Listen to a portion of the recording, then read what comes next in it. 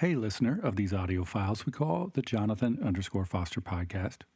I'm in the middle of a few projects right now, so I'm not starting a new season of the podcast quite yet. However, one of the things I've been doing recently, which is to attempt to ramp up my weekly publishing newsletter game, would probably work well for a few episodes here. So I'll include a few, hopefully, to help people like you continue to approach and reapproach theology and psychology and ecclesiology, yes, all the ologies. But I'll also put them here to help you know that you can access this writing and more when you sign up for my newsletter. The newsletter is published weekly, well, almost every week, at Substack and Patreon. And it's true, you guys can get in on some of it for free, although to get the most out of it, you'll be invited to give a few dollars a month. And let me tell you a little bit about this newsletter. Currently, I'm not aware of I'm not aware of any people out there doing quite exactly what I'm doing. I'm writing and providing audio. That's right, you can get the audio right from Substack or Patreon. And each post, I'm adding a few hand/computer drawn sketches, because that's what my drawings are. They're hand/computer drawn. It's all three of these things together in kind of a unique, interesting way. Someone commented once that I write about serious stuff with a writing style that never takes itself too seriously. Immediately, I knew that I liked that. I knew that that was something I was aspiring to. So hopefully, the newsletter is doing just that. Serious writing that never takes itself too seriously. So jump on in on the publication. Hundreds of others have done so, which is, yes, my way of introducing just the slightest bit of mimetic influence to the whole invitation, as if I'm only slightly mimetic. The easiest way to sign up is to go to jonathanfosteronline.com. Right there in the middle of the page, you can sign up for my Substack publication, or go to the top right-hand corner and click on the Patreon link. Either way, you'll get it from both platforms. Okay, enough of that. Let's get to this week's publication. It's entitled, Number 6, Show Me What I'm Looking For. Is There Truth to Build Upon? Been banging my head against truth recently, wrestling with its Teflon-like exterior, trying to pin its jelly edges against the schematic of theology I've got going on inside my head. Back corner of my hippocampus, maybe. I don't know. I imagine a room with a single bulb gently swaying, casting various shades of understanding up on the walls that are all marked up with drawings and diagrams and measurements. Yeah, that's what I got going on. I get truth in there. I finesse it within what's already happening. Or maybe truth is already in there, and my job's to vet it, run it through exercises, sequences, different programs to confirm its strength. Either way, it's challenging. But I keep after it because I have questions. And I know a lot of folks in my circle have questions. Oh, and also, I guess I should say I don't even know all the reasons I keep after it. Maybe I'm just hoping people will notice me and I can sell a few more books and not have to get a real job. Maybe I just want to be well known or something. Reminds me of the poet David Budbill, who sums up a lot of what I think is going on inside of my head when he said, I want to be famous so I can be modest about being famous. Oh well, at least now you know what you're getting into here. Meanwhile, I'm not ready to disavow the veracity of truth altogether, but the questions loom large.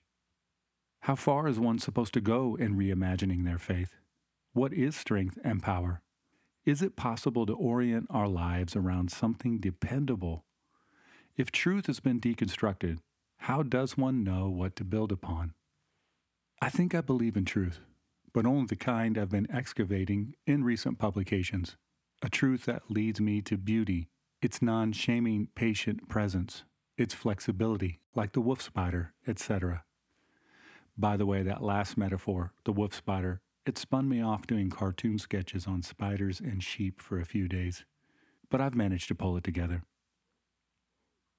But truth work, let's be honest, is wild. We all create meaning based on particular ways of processing, thinking, living, and trying to make sense of our life. Whatever we land upon, whatever kind of makes sense to us, well, we name it as truth. And this isn't bad. It helps us. It's good to acknowledge that certain ways of truth have helped us create meaning. But I'm convinced that for humanity to move forward, we must create room for new truths to unfold. Yeah, like I said, wild, because the new and the old aren't always in agreement. What I've been hoping to do is to help demonstrate ways we can, domesticate at least some of the process. The problem, of course, is that to get there, one must go further into the wildness. I love the line from John Muir, that pioneering environmentalist from the Pacific Northwest, who was surely not talking only about physical things when he said, wildness is a necessity. So today we're esteeming the journey and admitting it can feel wild to take a route other than those supposedly polarized routes marked out for us by the traditionally religious and traditionally irreligious. The view of the irreligious. I start with the path of the irreligious and their cynicism about truth. It has led more than one skeptic to claim that truth no longer exists. But come on, this just doesn't make sense. To make the truth claim that truth doesn't exist? I hope you can see the inherent problem there. Even if it were true, even if we all agreed that there is no truth, it doesn't keep the irreligious from searching for such treasure. This is something that Scott Galloway writes about in The Four, the hidden DNA of Amazon, Apple, Facebook, and Google. He sees each of these companies as tapping into our need to discover meaning. I learned about Galloway's insight in Luke Burgess's excellent book, Wanting. I appreciate the insight into what I might call these secular deities. Google, the one we turn to for answers. Amazon, the one that provides security, allowing us immediate access to whatever we need. Facebook, the one capable of fulfilling our longing for community.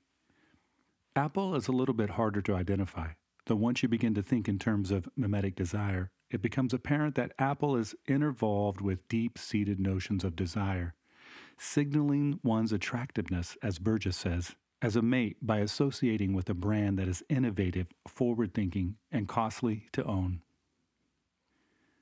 I'm not trying to catch or shame anyone. I'm not even saying that the religious don't search for meaning in these secular ways either. Indeed, they or we do. I'm simply pointing out that the search for truth is alive and well, even amid the folks who say that truth is dead. But look, I don't blame people for continuing their search outside religious circles, because in so many instances, the church-sanctioned, so to speak, alternatives are just lifeless. The view of the religious. Where the skeptic eschews all kinds of religious searching and even denies the search exists itself, the religious say, nah, what we need to do is rededicate ourselves, just double down on old beliefs, customs, traditions, creeds, and orthodox thinking. I don't have a particular problem with routine and tradition. I mean, humans need such things to survive and thrive. And I don't have a problem with the idea of orthodox thinking, i.e., right thinking. What I have a problem with is ritualizing my life around orthodox thinking when it's less about right thinking and more about our way of thinking. What our way of thinking, and good Lord, I could name 100 things here, but let me stick with this one. What our way of thinking has given us is the idea that truth must be attached to a very large, strong, completely immovable, dare I say, impassible object. Of course, it follows that the largest, strongest, most immovable object is God. In other words, God is inflexible. Well, except for every once in a while when God decides to do something to help us, which is great, except we're not sure why he wouldn't do more. I mean, if he is the strongest, why or how could he have allowed the world to get to such a messed up place? Over the weekend, I spoke with a friend who put his own spin on the question.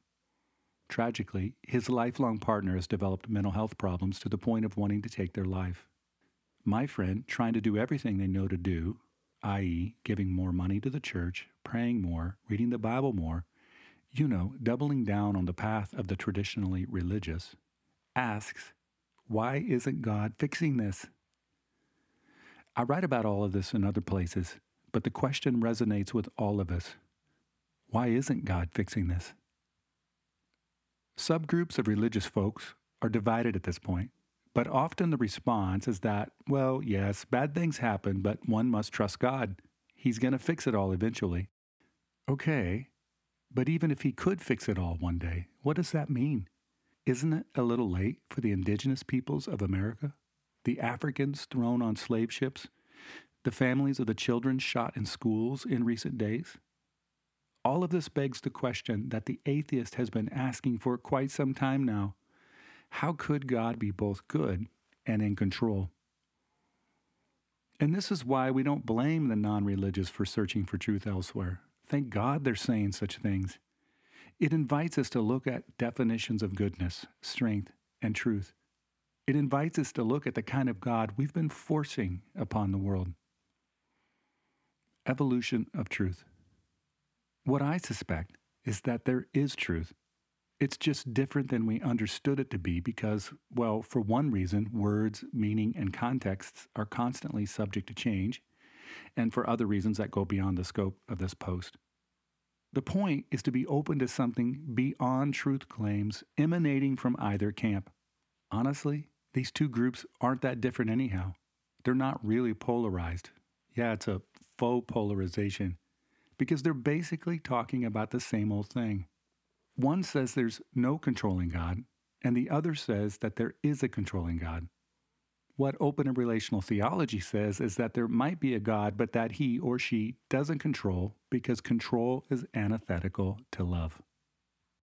Love is consent, and consent is what lives at the heart of healthy relationships. Consensual love is stronger than non-consensual love. I mean, think about the phrase non-consensual love. It doesn't even make sense. Non-consensual love isn't love. It's control. The good news is that relational love may exist in our world, and that part about relational love, well, that just might be the truth we're all searching for.